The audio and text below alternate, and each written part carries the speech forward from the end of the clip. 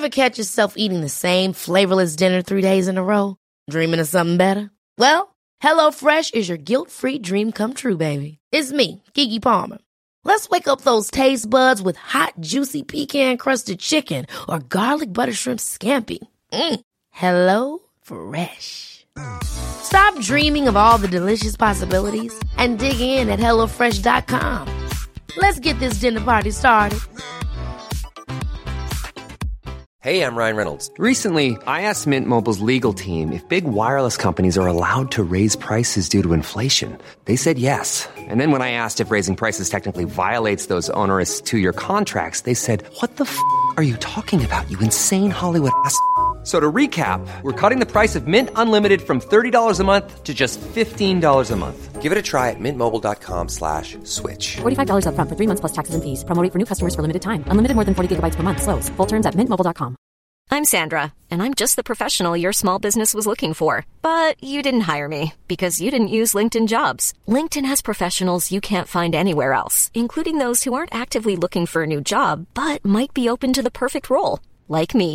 In a given month, over 70% of LinkedIn users don't visit other leading job sites. So if you're not looking on LinkedIn, you'll miss out on great candidates like Sandra. Start hiring professionals like a professional. Post your free job on linkedin.com/people today.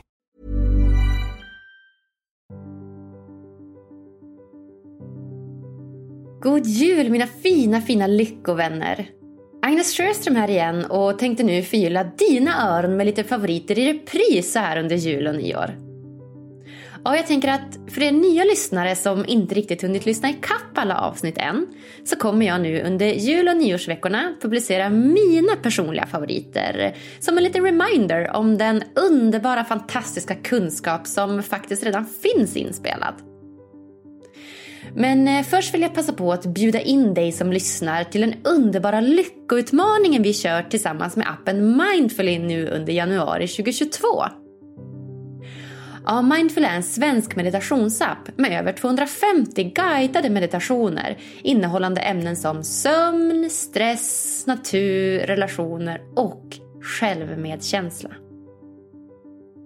Ja, från och med den 3 till 31 januari får du nu möjlighet att vara med och meditera dagligen under antingen 5 eller 10 minuter. Allt i syfte med att inleda året med en riktig lyckorutin. Ja, jag kommer vara med, appens grundare Axel kommer vara med och också deras vd Johanna. Och varför jag mediterar? Ja, det är för att komma mer i kontakt med mitt autentiska jag. För att skala bort allt brus som finns runt omkring. Och för att bli bättre på att lyssna in vad jag faktiskt vill i livet. Och jag hoppas du också vill hänga på den här utmaningen. Och vill du det? Ja, då erbjuds du som lyssnar på Lyckopodden nu 30 dagars gratis provperiod av appen Mindfully. Du kan avsluta abonnemanget när du helst vill under provperioden utan att debiteras. Så att det är egentligen bara att besöka www.mindfully.nu/lyckopodden och klicka på länken där för att vara med. Ja, nu hörni, nu ska ni få lyssna på en man som varit med i podden 2 gånger. Han gästade podden i avsnitt 111 och tog verkligen lyssnarna med storm. Ja, jag skulle vilja utnämna honom till kungen av personligt ledarskap. Och han heter nämligen Christer Olsson. Han är en av Nordens mest anlitade föreläsare utan tvekan. Ja, han har lång erfarenhet av organisationsutveckling, ledarskap och affärsmannaskap. Han är dessutom coach till några av Nordens mest erfarna ledare och författare till flertalet succéböcker. Ja, Christer är en helt fantastisk person och också expert på ämnet vi ska prata om idag, nämligen rädslor. Vad är egentligen en rädsla? Varför har vi dem? Och framförallt, hur hanterar vi dem? Ja, Christer han nämner 4 fantastiska metoder som du kan använda dig av för att lyckas hantera dem och därmed bli en lyckligare person. Varsågod!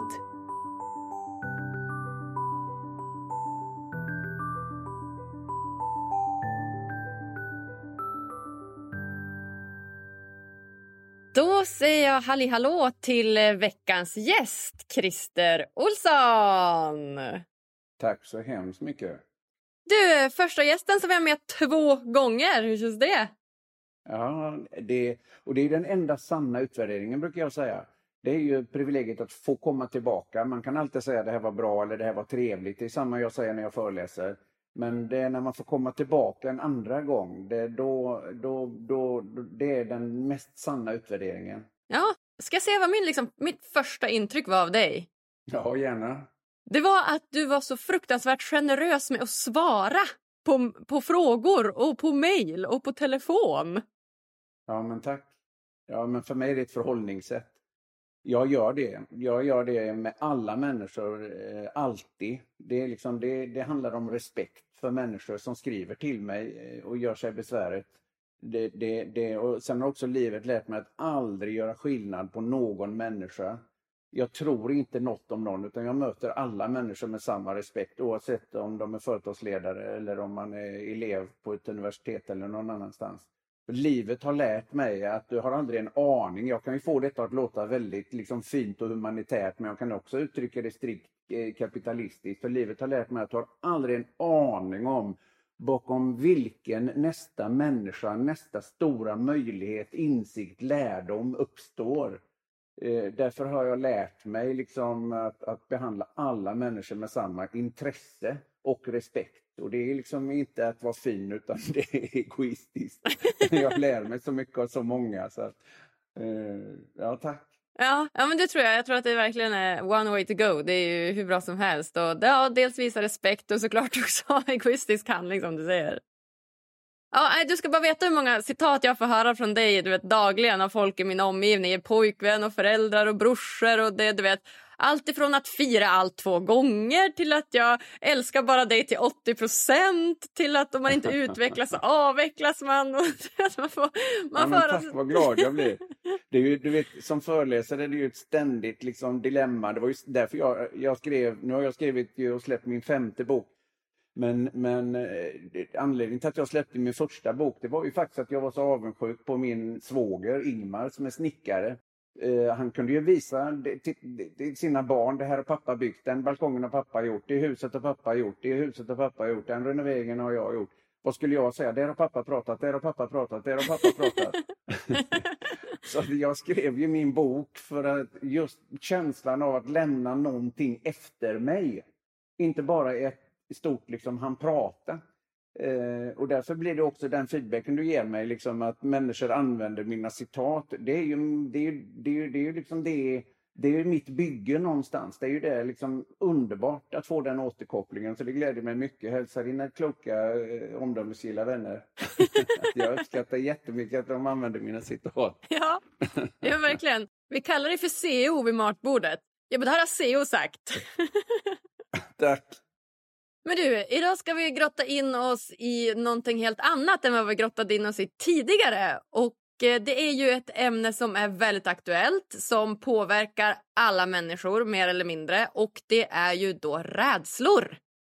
Om man tittar runt omkring sig idag så är det som att mer eller mindre alla, inklusive jag själv och alla jag känner, är ju väldigt styrda av just rädslor. Både omedvetet och medvetet. Våra beteenden styrs av rädslor, våra attityder, vilka vi umgås med, vem vi vågar ta upp telefonen och ringa. Och egentligen alla sammanhang styrs mer eller mindre av rädslor. Och du är ju aktuell med föreläsningen Fearless Mind, som jag vet ni har en gratis föreläsning här online. Ni har en podcast med samma namn och du har skrivit bok som heter Våga veckla ut dig och frigöra din omedvetna potential. Och, men du berör ju verkligen ämnet rädsla på många olika sätt.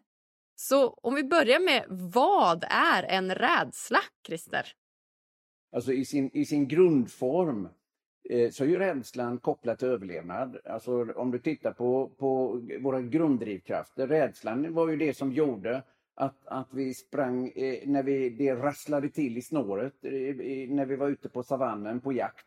Och då sprang vi undan för att klara livet. Så att jag brukar också skoja om det. Att de människorna som var helt orädda. Deras evolutionära serie blev ganska kort. De finns inte längre. Utan vi är ju avkomman till 10 000 generationers människor som hade förmågan att vara rädda i rätt ögonblick. Som sprang undan när man skulle springa undan och som stod upp när man skulle stå upp. Och det är ju den avvägningen som också är det svåra. Men i sin djupare grund så är det en överlevnadsinstinkt. Och det är viktigt att förstå det, för då förstår man också djupet i liksom rädslans betydelse och hur stark den kan vara. Så att den är helt elementär. Vi skulle inte existera utan att ha dessa rädslor och... Nej, men precis, att om man ska sammanfatta det så är ju egentligen då rädsla någonting positivt, kan man ju säga, rent evolutionärt. Ja, det är det. För det har fått oss att faktiskt överleva. Ja, och också nu skulle jag vilja säga. Det är det jag var inne på liksom, att för du nämnde liksom i introt att väldigt många människor liksom styrs av rädsla, och det är väl väldigt bra det. Jag kan väl snarare säga så här, att fler människor kanske borde varit lite mer rädda i hela den här covid-situationen. Då kanske fler människor hade överlevt. Hade fler människor varit rädda för de här hoten som myndigheten började kommunicera redan i våras, då hade vi kanske inte betett oss så vårdslöst som väldigt många de facto har gjort. Sen är det många som helt oskyldigt också har medverkat till smittspridning, för de har inte vetat att de ens har varit sjuka när de har spridit smitta och så vidare. Så att man ska vara försiktig liksom med att döma och bedöma i de här processerna. Men rädslan nu tycker jag i allra högsta grad det är väldigt sund. Det enda man ska tänka på, jag citerar ju väldigt ofta Erik From. Erik From sa, en överdriven styrka blir en svaghet. Och den är så briljant som tankefigur. Alltså den noggranne pedant blir aldrig färdig. Den flexible blir vårdslös och slarvig. Den utåtriktade liksom tar all plats, pratar sönder varenda situation. Och den tystlåtna, inkännande, inlyssnande säger aldrig något. Alltså en överdriven styrka blir en svaghet. Den är så briljant, och det gäller också rädslan. Alltså människor som idag inte vågar gå ut, som knappt ens vågar ta emot mat på farstun eller utanför dörren. Alltså som har ångest, ja då har det blivit en överdriven styrka som har blivit en nackdel och en svaghet. Och det ska vi ha respekt för. Men i sin grundform, och för oss som liksom inte hamnar i de fallen, så är rädslan sund. Och det tror jag är bra att omfamna den med. Det är inget negativt, det är något bra. Du är rädd, bra. Det är en varning för någonting. Ja, men jättebra att du säger det. För jag tycker oftast att jag har haft en ganska liksom annorlunda inställning till rädslor på slutet. Att jag har velat utmana dem ganska mycket. Så här, utmana saker som jag är rädd för, liksom både fysiskt och psykiskt. Och tycker att det är liksom lite spännande att se hur långt man kan gå. Men som du säger, man får inte se det som någonting dåligt. Utan man får ju se det som något faktiskt som har gjort att vi har överlevt. Ja, absolut. Rädslor det är samma som feber. Feber är något jättebra. Det är någonting som hjälper dig att ta död på bakterier och virus i kroppen. Och det är samma med rädslor. Rädslor har i allra högsta grad en jätteviktig evolutionär funktion. Och tricket är ju, hur hanterar vi dem? Hur kommunicerar vi dem i en organisation? Hur hanterar vi dem som individer? Att liksom förstå dem, att lyssna på dem är sunt. Sen jobbade jag ju jättelänge med Maria och Sofia. Vi har gått skilda vägar rent bolagsmässigt, men vi jobbar fortfarande jättemycket ihop, och jag är väldigt för det de gör och det de driver med Fearless Minds, och jag delar värderingen. Att skapa en miljö där vi siktar på att inte ha rädslan liksom närvarande i en organisation, den är väldigt central. Och särskilt nu om vi då återigen kopplar till covid-tider. För jag pratar ju otroligt mycket om att allting som inte utvecklas avvecklas. Det är ju en av mina kärnbilder. Behålla en livsfarlig idé. Det har aldrig varit så viktigt som idag att vara prövande, lärande och levande. Vi har tekniska utmaningar. Du och jag hade en liten teknisk utmaning när vi började här. Vi måste, men då testar vi så. Nej, men då testar vi så. Nej, men om vi gör så. Och då prövar vi. Och så lär vi. Och så får vi det att funka. Och då får man inte vara rädd. Ja, men tänk om det inte funkar. Tänk om det inte blir bra. Tänk om hon nu tycker att jag är en teknisk idiot. Tänk nu om han inte liksom. Tänk om hon. Rädslan får inte styra oss i detta prövande, lärandet och levandet. Och så är det ju med väldigt många nu med digitala möten. Och en av många saker som jag hävdar, nu heter vi Lyckopodden vi pratar idag, alltså en lyckohämmare för närvarande, det är alla jädra checklister. Jag hatar alla checklister som har dykt upp i digitaliseringens tider. Man ska ha checklister för att vara digital ledare, det är checklister för digitala möten, det är checklister för att vara digital kompis, det är checklister för att... Vad tog hjärnan vägen? Alltså vad tog det egna tänkandet vägen? Vadå checklister? Ja, det finns de som vill prata med sin chef varje dag för att få berätta vad de har gjort under dagen och känna att de får en bekräftelse och en återkoppling varje dag. Medan andra så har du kontrollbehov. Jag ringer dig nästa fredag när jag är färdig. Alltså olika människor har olika behov. Kierkegaard är fortfarande aktuell. Att möta en människa där de själv befinner sig och leder henne därifrån i den takt hon själv förmår. Ja, men hur vill du att vi ska jobba nu digitalt? Ja, men fråga. Krångla inte till det. Alldeles för många krånglar till för mycket. Och då är det rädsla för att inte göra rätt. Rädsla för att inte duga. Istället för att ha. Sen nu testar vi. Vi har ett prövande, lärande förhållningssätt i organisationen nu. Och så testar vi. Och verkligen i grunden förstå att utkomsten av varje handling kan bara vara en av två möjliga. Antingen lyckas du med det du avser att genomföra eller också lär du dig någonting. Vad är problemet? Helt sant. Pröva, lära, lev. Ja, verkligen. Det behöver vi i många organisationer få in som en kultur. För då försvinner rädslan. Alltså misslyckas som man gjort när man slutar göra misstag. Det här behöver vi prata om. Ja, men tänk om det blir fel. Ja, men vad bra, då lär vi oss. Och du kan ju alla de här gamla, du vet, när Watson han skulle göra lampan och liksom, ja, nu har du misslyckats 200 gånger att du orkar. Nej, jag har bara identifierat 200 sätt som inte fungerar. Därför fortsätter jag. Men nu vet jag vad som inte funkar. Jag lärde mig någonting och rätt vad det var så lyckades han och påverkade hela världen. Men då har jag en fråga. För nu är vi lite grann på liksom varför vi är så rädda och varför vi misslyckas. Och som du säger så att misslyckas idag, precis, det ser vi ju som någonting dåligt. Vi ser det som något att vi inte har klarat av. Det kanske sätter sig på självförtroendet, självkänslan. Och nej, vi har inte klarat av det här. Tror du att det är det i sig vi är rädda för? Eller tror du att vi saknar någon slags acceptans från oss själva och andra? Är det där det brister? Eller vad tror du? Ja, det är svaret på frågan. Ja, vi saknar en acceptans. Alltså, vi är rädda för att inte... Och det här säger jag pratar ju mycket om det för närvarande. Och det är också aktuellare nu än någonsin i covid. Alltså livet som tillsammansprojekt. Jag hävdar ju att vi har grundlurat flera generationer av barn genom att säga till dem att man ska växa upp och bli stark och självständig och klara sig själv. Mm. Den är så dum. Verkligen. Den är så tvärdum. Den är emot våra gener. Mm. För ensam är inte stark. Ensam är död utanför grottan ute på slätten. Och när människor då växer upp och tror att de ska behöva vara så duktiga, kapabla, färdiga, förmögna själva.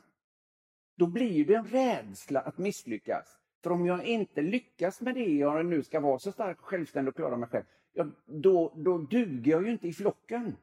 Och då är det så att det är också en annan genetisk drivkraft. Behovet att vara behövd.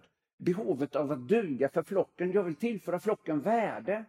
Och om jag nu tror att jag ska behöva vara så förbaskat bra för att tillföra flocken värde och inte upplever mig vara bra. Då mår jag ju dåligt. Och jag säger att det korkar är att du ska inte alls växa upp och bli stark och självständig och klara dig själv.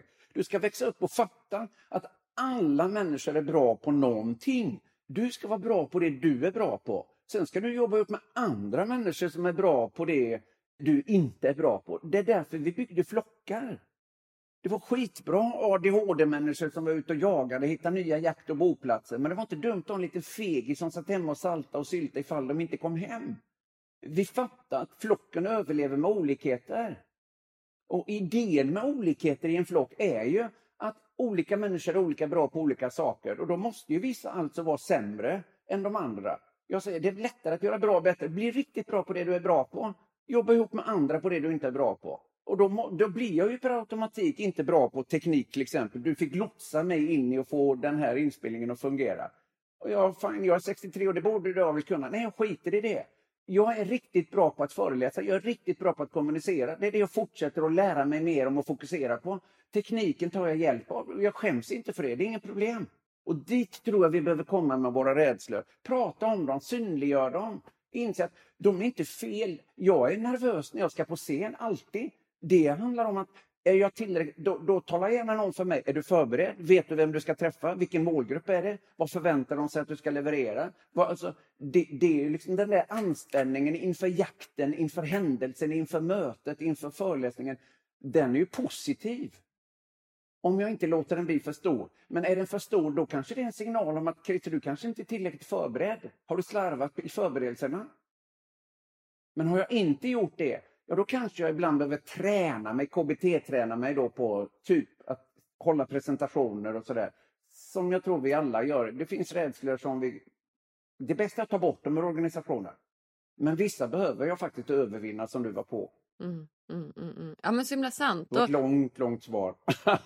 Jag älskar det. Det är svaran med intervjun, föreläsare. Exakt. Nej, men och det här tycker jag är så himla spännande. Som du säger, vi är flockdjur från grunden. Det är liksom biologiskt nedärvt. Vi vill ha våran flock, vi vill känna tillhörighet, vi vill bli omtyckta.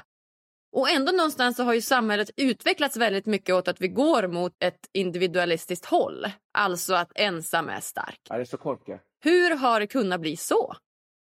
Jo, det var också väldigt sunt. Alltså den här statsindividualismen som vi genererade liksom, alltså att göra oss av med patriarkatet, göra oss av med brukspatron, med statarsamhället. Alltså hela liksom den här moderniseringen, socialiseringen med medelklassen och som Socialdemokraterna bidrog till under väldigt, väldigt, väldigt många år. Att liksom göra oss av med det förtrycket, kvinnlig frigörelse, jämlikhet, jämställdhet. Och de saker, det var jättesunt till en nivå. Men så var vi på from igen. En överdriven styrka av en svaghet. Så idag när socialantropologerna ritar sina kartor över världen idag så ligger Sverige och Skandinavien längst upp i hörnet på individualiserade och sekulariserade samhällen.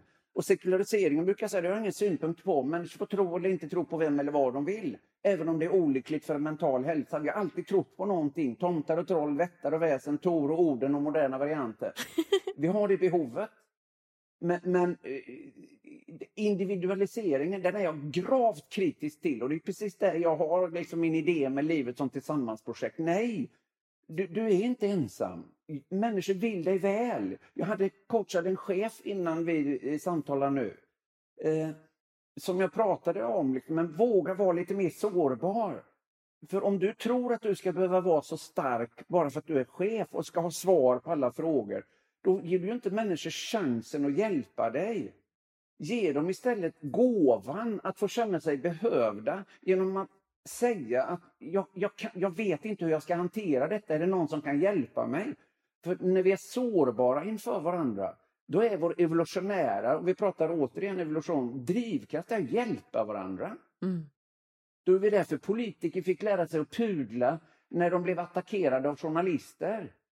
För en frisk människa attackerar inte en annan frisk människa som visar strupen. Sen när journalisterna kom på att de hade gått på kurs och gjorde det fejkat, ja då högg de dem i strupen i alla fall med all rätt. För det var ju fejk. Men om du och jag möts och jag visar mig sårbar inför dig, så kommer du liksom bara fundera på hur du ska kunna hjälpa mig på fötter igen. Och så är det med oss alla. Och därför det är det jag menar att den där liksom rädslan för att inte duga, den kommer ur att vi ska vara så starka och självständiga. Bland annat. Och det är fel. Livet är ett tillsammansprojekt. Vi fixar allt tillsammans. Finns ingenting. Vi fixar ju corona. Titta, hela jorden går ihop. Vi sätter enorma resurser. Läkemedel som högg varandra i halsen liksom för ett år sedan. De samarbetar på ett helt nytt sätt. Alla hjälps åt när det väl behövs. Och därför folk som är dystopister när det gäller miljön, alltså vi fixar detta. Men fler behöver bli rädda. Fler behöver faktiskt bli skraja för miljön än Greta. Men när tillräckligt många kommer på att shit, nu håller det på att hända, då kommer vi att lösa det. Jag är helt övertygad om det. Ja, coronan, det är som världens sätt att säga till oss att det är ett tillsammansprojekt. Ja, amen. Jag är helt enig. Okej, Christer. Okej. Och det är så spännande det här. Och jag tänker att vi ska gå in på ditt esse. Och det är ju hur vi då hanterar de här rädslorna som vi faktiskt då kanske behöver bli av med. Det finns ju flera strategier. Det ena är ju att prata. Den ena strategin det är ju att verkligen ta reda på, ärligt talat, vad är det värsta som kan hända? Så har jag ju tänkt hela mitt entreprenöriella liv. Alltså, vi bor i Sverige. Ja, jag funderar på att starta eget. Men tänk om det. Ja, men det kan ju bli så. Och är det unga människor så säger jag, vad är det värsta som kan hända? I mitt fall när jag startade mitt första bolag, liksom, vad var det värsta som kan hända? Att jag inte hade råd att bo kvar i lägenheten. Ja, men då får jag flytta hem till föräldrahemmet. Ja, men det vore väl ändå en nesa. Nej, liksom, det är en ganska härlig miljö. Alltså i ett globalt perspektiv, i mitt föräldrahem liksom ligger på Öckerö i Göteborgs skärgård. Liksom, jag skulle kunna flytta hem dit och jag skulle alltid få lite skog och holmslimpa och mjölk. Liksom, vad är det värsta som kan hända? Jag skulle bo i en miljö som många skulle avundas mig, även om det var liksom i föräldrahemmet. Alltså att någonstans våga möta, vad är det värsta som kan hända? Och då kommer det att visa sig att realistiskt, lyssna noga nu ni som lyssnar, för när du är rädd för någonting, då mitt första verktyg det är skriv ner vad du är rädd för. Inte bara tänk det, för tanken går 7 gånger så fort som pennan och munnen. Och hjärnan extrapolerar allting och har enormt bildarkiv från alla skräckfilmer och allt som du har upplevt där inne. Utan då är mitt första verktyg, då sätter vi oss ner och så vill jag att du skriver ner vad du är rädd för. Och jag lovar er, när ni lyssnar på det här och sätter det och gör det, när du skriver ner det du är rädd för, så är det 8 av 10 åtminstone som säger till mig, Christer, det var så magiskt. För när jag skrev ner min rädsla och läste den så såg jag ju liksom att nej, men det här är ju inte så farligt. Vad härligt. Så, ja, det är det faktiskt.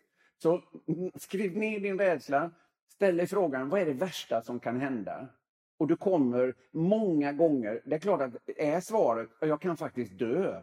Ja, då ska vi seriöst analysera. Då har du en synnerligen berättigad rädsla. På vilket sätt kan vi säkerställa att du inte gör det? Är det något du ska utsätta dig för? Hur kan du säkerställa det som möjligt? Är det någon sjukdom, någon diagnos? Vad gör vi? Alltså vad gör vi åt det här när risken är definierat hög? Och då finns det inga klämkäcka liksom råd, utan då hanterar vi rädslan. Då vet vi ju det. Vad är det värsta som kan hända? Ställ den frågan. Sen en annan metodik som ni kan, väldigt många som lyssnar, för det är ju dilemmat med den här typen av frågeställningar, det är att ni som lyssnar, det är ni som inte behöver lyssna. De som skulle verkligen ha mest nytta av att lyssna på den här podden, de lyssnar inte. Coolt! Vilka är det då? Så vi får locka dem. De skulle jag vilja skicka det här avsnittet till. Ja, jag sprider bara till de som inte automatiskt lyssnar. För de som automatiskt lyssnar, de lyssnar på andra poddar, de är intresserade av den här typen av böcker. Det är sant. Det är så jag lever mitt liv. Alltså de som använder mig mest, det är de som behöver mig minst. Ja, det är sant. Medan de som skulle behöva mig mest, de använder mig minst. Och därför är jag ganska ofta offensiv när jag är ute på företag. Det är bekvämare för mig att inte ha dittvingade människor, men det är de som inte vill gå som jag egentligen vill nå. Sant. För de som går på mina föreläsningar, de som läser mina böcker, de är redan upplysta, de har redan liksom väldigt mycket av det jag har. Medan de jag inte når, det är de där, nej men jag lyssnar inte på sån skit. Du vet, har man lyssnat på en har man hört allihop och de kommer bara med massa självklarheter och de liksom, nej jag lyssnar på några sådana och de säger bara samma sak allihop. Det är ju de man egentligen behöver nå. Bland annat med frågan, intressant, tycker du att allt på den där föreläsningen, de säger samma sak allihop. Är det korkat det de säger? Nej, det är egentligen ganska bra grejer, men det är ju inget nytt. Nej, det är inget nytt. Men gör du allt det de pratar om? Nej, det gör jag inte. Nej, vad skulle man nytt då till? Exakt, helt sant. Och det där är ju så spännande, det är de man vill nå ut till. Hur gör man det för att få nå ut till dem då? Ja, locka dem genom att utmana dem lite grann. Locka dem genom att få ambassadörer, människor som rekommenderar dem att lyssna på dig. En av mina metodiker är ju just det här att jag kallar mig fiskarpojk och resande i sunt bondförnuft. Det är ju en liksom idé jag har för att försöka nå människor och inte få det att låta krångligt och främmande och märkvärdigt, utan det är enkla budskap som faktiskt ändå kan göra nytta för dig i din vardag hemma och på jobbet. Så att någonstans liksom, för de tror ofta, de som inte liksom lyssnar på det här, de som inte läser, de tror att det är krångligare än vad det är. Så konsten för oss som jobbar med det här är mycket liksom att nå dem med enkelheten. Ja, sant. Det får vi spinna vidare på. Men du har väl fler olika metoder för hur vi hanterar rädslor? Ja, inte bara jag, utan men det är ju naturligtvis KBT, alltså ACT, Acceptance and Commitment Therapy. Alltså att acceptera din rädsla. Nu är jag rädd. Ja, det är helt okej att vara rädd.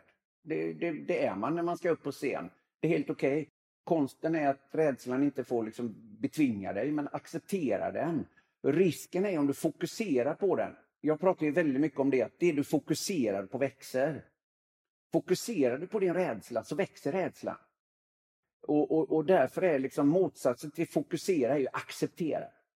Och det är det vi pratar väldigt mycket om i mindfulness, och du vet det här, va? Liksom att ja, men nu försökte jag sitta här och meditera och nu kom den tanken, liksom skit också. Nej, utan konstatera bara, intressant, det kom den tanken, där försvann den. Nu är jag här igen. Nu sitter jag och tittar på det här på elden, eller nu är jag liksom, nu har jag mitt mantra. Och så kan jag ligga i mitt mantra och så, men nu kom den här förbannade julklappen, var kom den ifrån då? Den tanken vill jag inte ha nu. Och acceptera, nej men ja, fine, vad kul, det kom den. Alltså acceptans, det är många av er som lyssnar som har tränat på.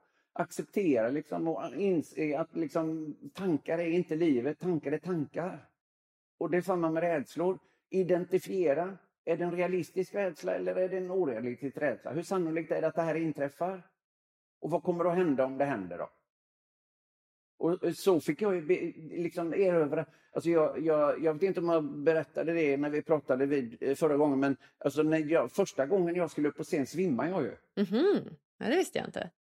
Jo, när jag skulle upp på scen första gången då jobbade jag som försäkringssäljare och jag var väldigt framgångsrik som säljare, och då skulle jag stå inför ett antal aspiranter och berätta om liksom ungefär hur enkelt det var och hur duktig jag var. Och ställde mig upp och gå fram och alla chefer var där och massa aspiranter då skulle liksom in på försäkringsbolaget. Och jag svimmar. Alltså jag blev jag blev helt likblek. Svetten bara rann. Och det var en fruktansvärd upplevelse. Och jag kände ju mig så totalt tillintetgjord. Och det är ju en av anledningarna till att jag liksom är föreläsare idag. Jag bestämde ju mig för liksom att det här skulle jag minsann erövra. Det här skulle jag lära mig. Det här behövde jag. Men det var ju min ignorans. Jag trodde ju bara i min ignorans och nonchalans att det är bara att kliva upp där och ställa mig. Jag hade ju inte respekt för publiken. Jag hade inte förberett mig. Jag fattade inte hur det kändes att ställa mig framför en grupp. Och när jag väl började lära mig saker och ting och började liksom erövra det här och börja träna och så vidare, då blev jag bara mer och mer road. Men sen låg ju det här under den här rädslan för att det här skulle hända igen. Det låg ju konstant, så att länge när jag föreläste så var jag ju liksom, det var inget lustfyllt. Flera år var det jag kände, varför gör jag det här? Varför utsätter jag mig för det här? Jag mår ju inte bra. Nej, men det är ju ändå kul, och när du väl är färdig och applåderna och bekräftelsen och berömmet och det är ju det du älskar. Ja, det är det. Och det var ju det i målbilden, men sen kunde jag kliva upp på scen. Jag blev jättenervös, jag hade ett helt rörelsemönster. Jag torkar mig under näsan hela tiden. Och det gör jag fortfarande ibland.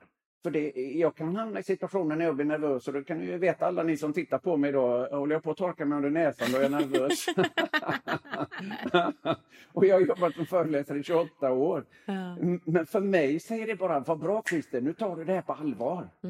Liksom, för mig är det bara liksom, det här, den dagen jag inte är lite nervös, den dagen jag inte har en anspänning, då ska jag sluta direkt. För då tar jag inte jobbet, då tar jag inte målgruppen. Människor har ju faktiskt investerat tid. Det enda ändliga resursen. Pengar kan du förlora och tjäna nya. Människor har investerat tid av sitt liv för att lyssna på mig. Och då har jag ett jätteansvar att förvalta den tiden. Det är så jag tänker. Och då blir jag lite nervös. Ja. Skulle du säga att det är den största rädslan du har överkommit i ditt liv? Ja, det är det. Det är det. Tveklöst är det.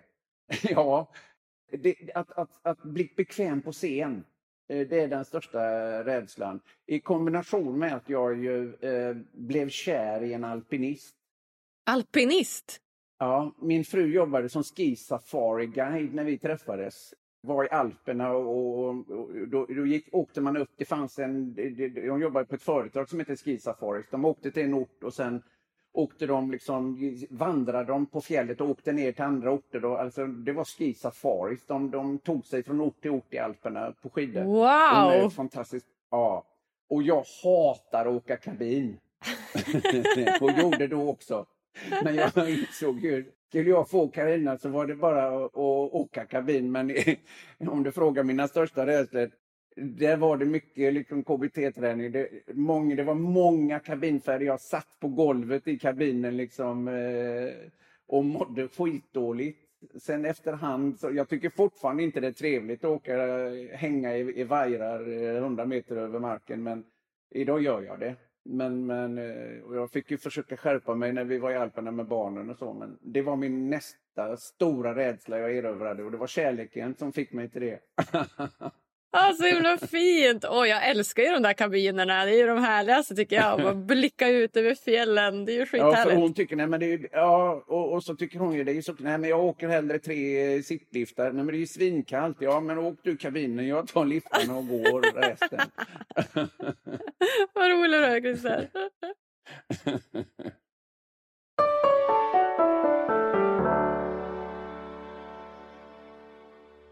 Vill du stärka din självkänsla, sova gott och må bättre? Då borde du testa vägledd självhypnos. Det enda du behöver göra är att lyssna, slappna av och följa instruktionerna. Gå in på hypnotication.com och hitta dina favoriter idag. Ange koden LYCKA för 15% rabatt på hela köpet.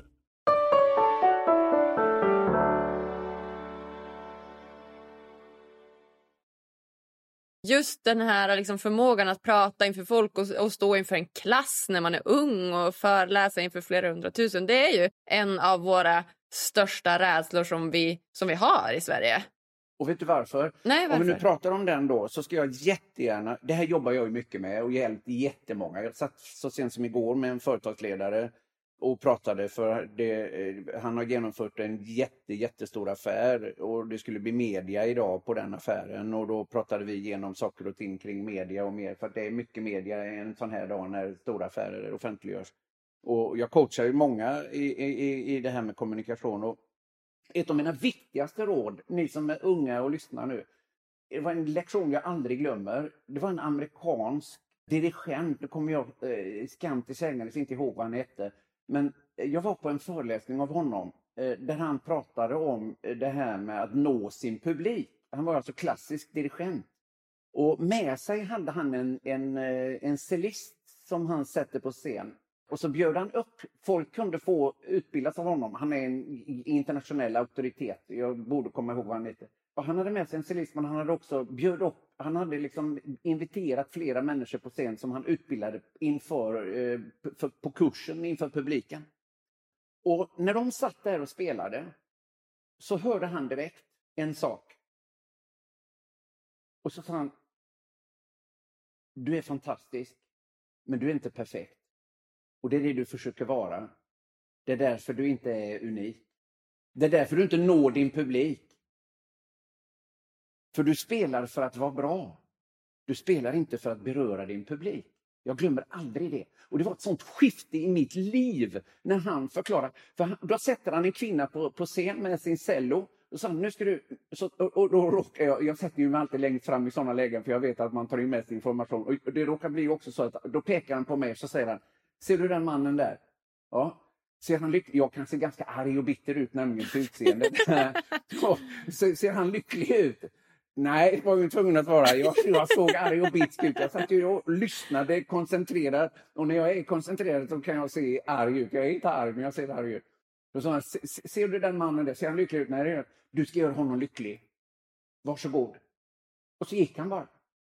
Och så sitter hon med mig framför sig och cellon. Och så börjar de spela. Och nu blir jag berörd, börjar prata om det och jag börjar gråta. Det var så starkt. Det var så starkt. För hon flyttade fokus. Nu tur att folk inte ser mig för nu är jag verkligen tårögd. Ja, du ser tårar i ögonen. Men ja, faktiskt. Ja, det var så starkt. Och där förändrades mitt liv på scen. Och det är där jag hjälper alla människor med idag. Flytta fokus. Jag är inte viktig. Vem är du här för? Är du här för att vara bra? Nej. Du är där för klassen. Vad är det du vill få dem att förstå? Vad är det du vill förmedla? Vad är det du vill berätta? Det är där jag möter min publik. Jag vill ju hjälpa människor att må och prestera bättre. Jag vill ju hjälpa människor att våga veckla ut sig. Jag är inte viktig. Jag är bara ett verktyg. Och när du tänker så. Och det var ju det hon gjorde. Hon bestämde sig för att skita i att vara perfekt. Och istället beröra mig. Och det gjorde hon. Och det förändrades både hennes och mitt liv. Det var en enorm lektion. Och återigen om vi pratar rädslor. Det är det som flest bör släppa. Skit i dig själv. Tillför andra människor värde så blir du värdefull. Och när andra människor upplever att du är värdefull, då kommer de ge dig motvärde för de uppskattar det värde du ger. Lagen om orsak och verkan tillför bara värde, gör det värdefullt för dem. Du är inte här för att vara bra. Det är därför jag säger, släng alla jävla lister, förlåt språket.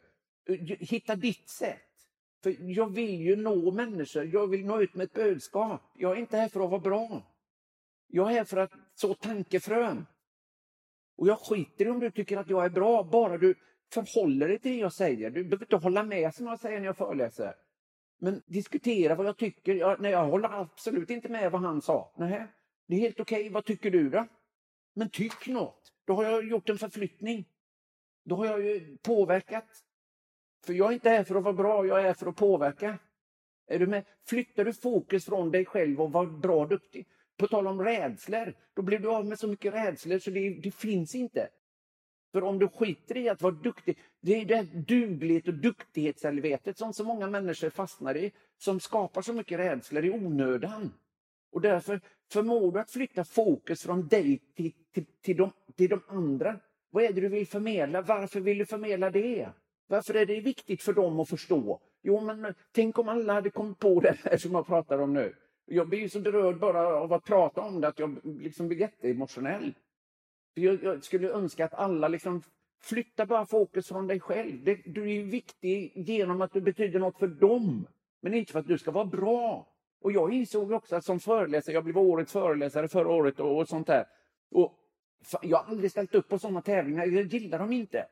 För mig är det ett hinder. Alltså, det värsta som kan hända mig är att folk sitter och tittar och lyssnar på mig och säger tänk om man hade varit som han och man hade haft det i kroppsspråket och man hade varit så verbal och man hade varit så stark som Christer. Då hade man ju kunnat. Nej, det är därför jag är så noga med. Jag är fiskarpojke, jag är en enkel person, jag gråter, jag gör misstag, jag misslyckas hela tiden. Kan du? För det värsta som kan hända, det jag är rädd för nu, det är att de ska tycka att jag är jättebra. Och därigenom de själv inte är lika bra. Det värsta jag kan höra det är när jag jobbar i en organisation. Ja, det är ju inte lätt att komma upp efter det. Då har jag gjort illa för dem som är. Då har jag inte tillfört värde. Ja, gud, så himla sant, Christer. Wow, ja, nej, jag blir också väldigt emotionell här. Jag känner också, nästan tårar i ögonen. Det är helt fantastiskt. Nu har vi fått massa bra tips ju. Så att man ska börja med att skriva ner. Och så ska man fråga sig själv också då, vad är det värsta som kan hända? Och så acceptans. Och sen det här sista du sa också då, om flytta fokus. Från dig själv, ja. Och är du i en organisation, prata klartext om liksom att vi är en organisation, vi gör massor av misstag. När vi slutar att göra misstag, då är vi inte innovativa. Vi pratar om innovativitet och kreativitet. Forskning bygger på upprepade experiment. Experimentera, testa. Jag jobbar ju i flera forskningsföretag. De älskar liksom, det här blir ett kul experiment. Det här tror jag har nog ingen chans att lyckas, men vi ska se varför vi misslyckas. Alltså antingen lyckas eller också lär du dig något. Skapa en miljö. Ta bort rädslorna. Ja, helt fantastiskt, Christer. Superhärligt. Jag tänkte vi ska gå in på de sista frågorna innan vi lämnar varandra, du och jag. Och den första frågan är ju då, vad gör dig lycklig? Och nu har ju du svarat på de här frågorna en gång tidigare avsnitt. Får vi se om det blir samma svar igen då? Ja, men då får vi se. Det är inte alls säkert att jag svarar samma igen. Ja. Nej. Vad gör mig lycklig? Det är att få göra andra lyckliga. Det är när jag får beröra andra människor. Framförallt min familj såklart. Liksom den trygghet jag känner. Om jag liksom, alltså det som gör mig mest lycklig helt brutalt just nu, det är mina barnbarn. Att se sin son ha blivit pappa och att få liksom, i eftermiddag ska jag hämta två tvillingtjejer som fyller 5 i januari. Då hämtar jag dem på förskolan.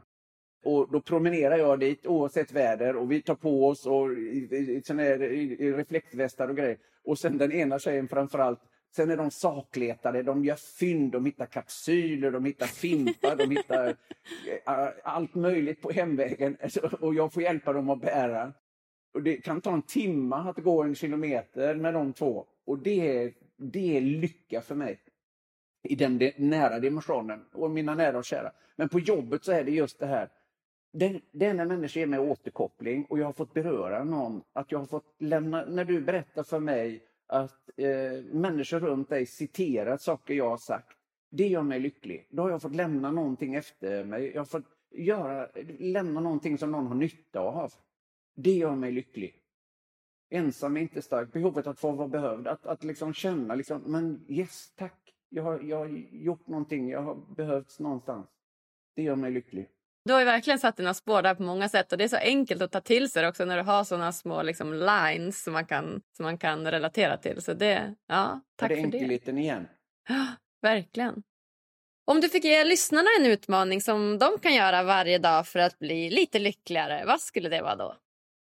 Det är faktiskt den här enkla saken, särskilt nu under den digitala tiden. Det är ge 3 positiva återkopplingar till människor i din omgivning. Bra! För det är faktiskt det när du ger som du blir lycklig. Bestäm dig 3 gånger idag ska jag göra en annan människa lycklig. Jag ska ge något, jag ska skänka något eller jag ska bara ge positiv feedback.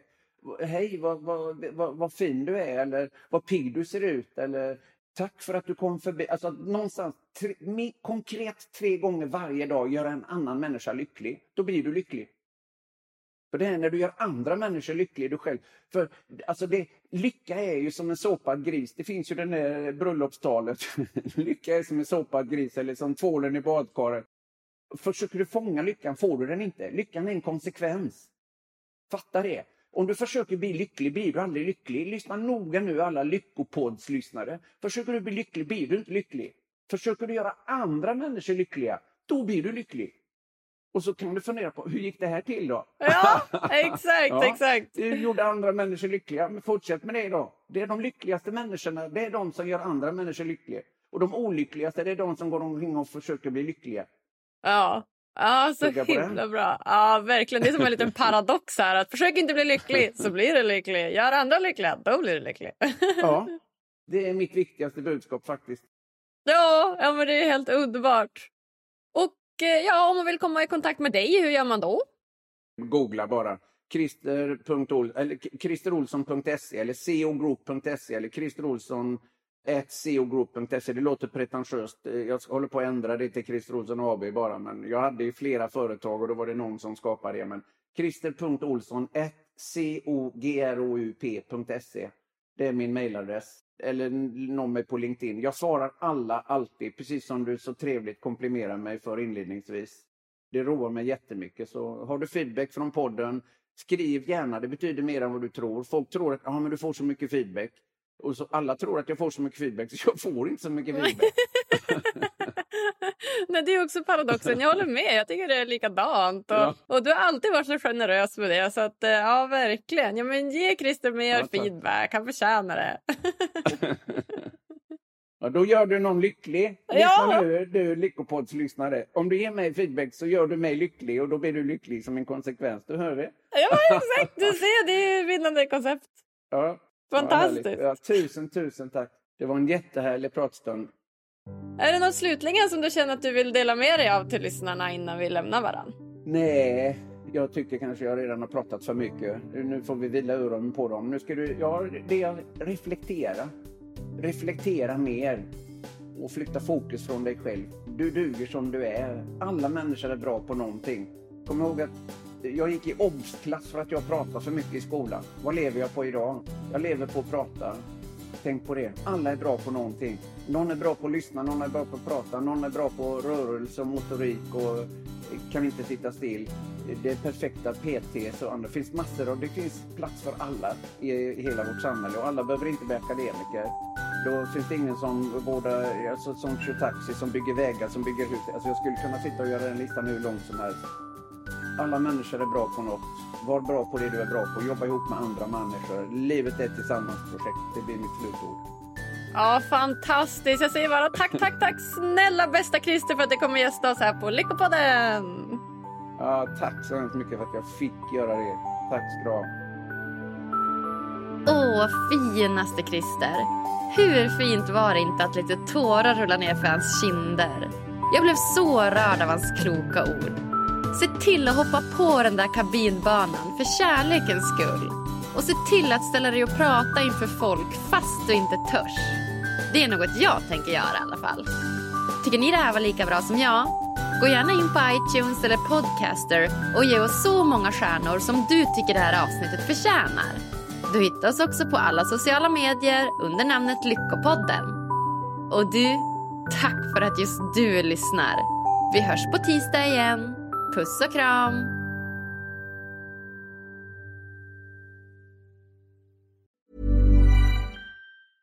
Imagine the softest sheets you've ever felt. Now imagine them getting even softer over time. That's what you'll feel with Boll & Branch's organic cotton sheets. In a recent customer survey, 96% replied that Boll & Branch sheets get softer with every wash. Start getting your best night's sleep in these sheets that get softer and softer for years to come. Try their sheets with a 30-night guarantee. Plus, get 15% off your first order at bollandbranch.com. Code BUTTERY. Exclusions apply. See site for details.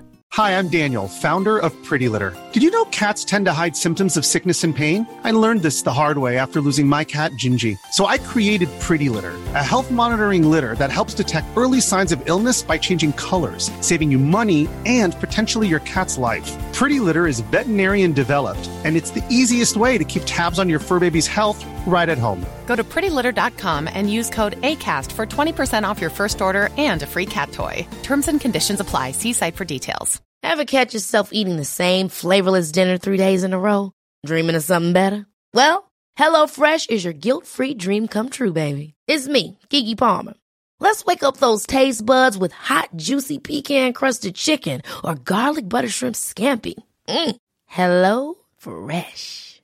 Stop dreaming of all the delicious possibilities and dig in at HelloFresh.com. Let's get this dinner party started.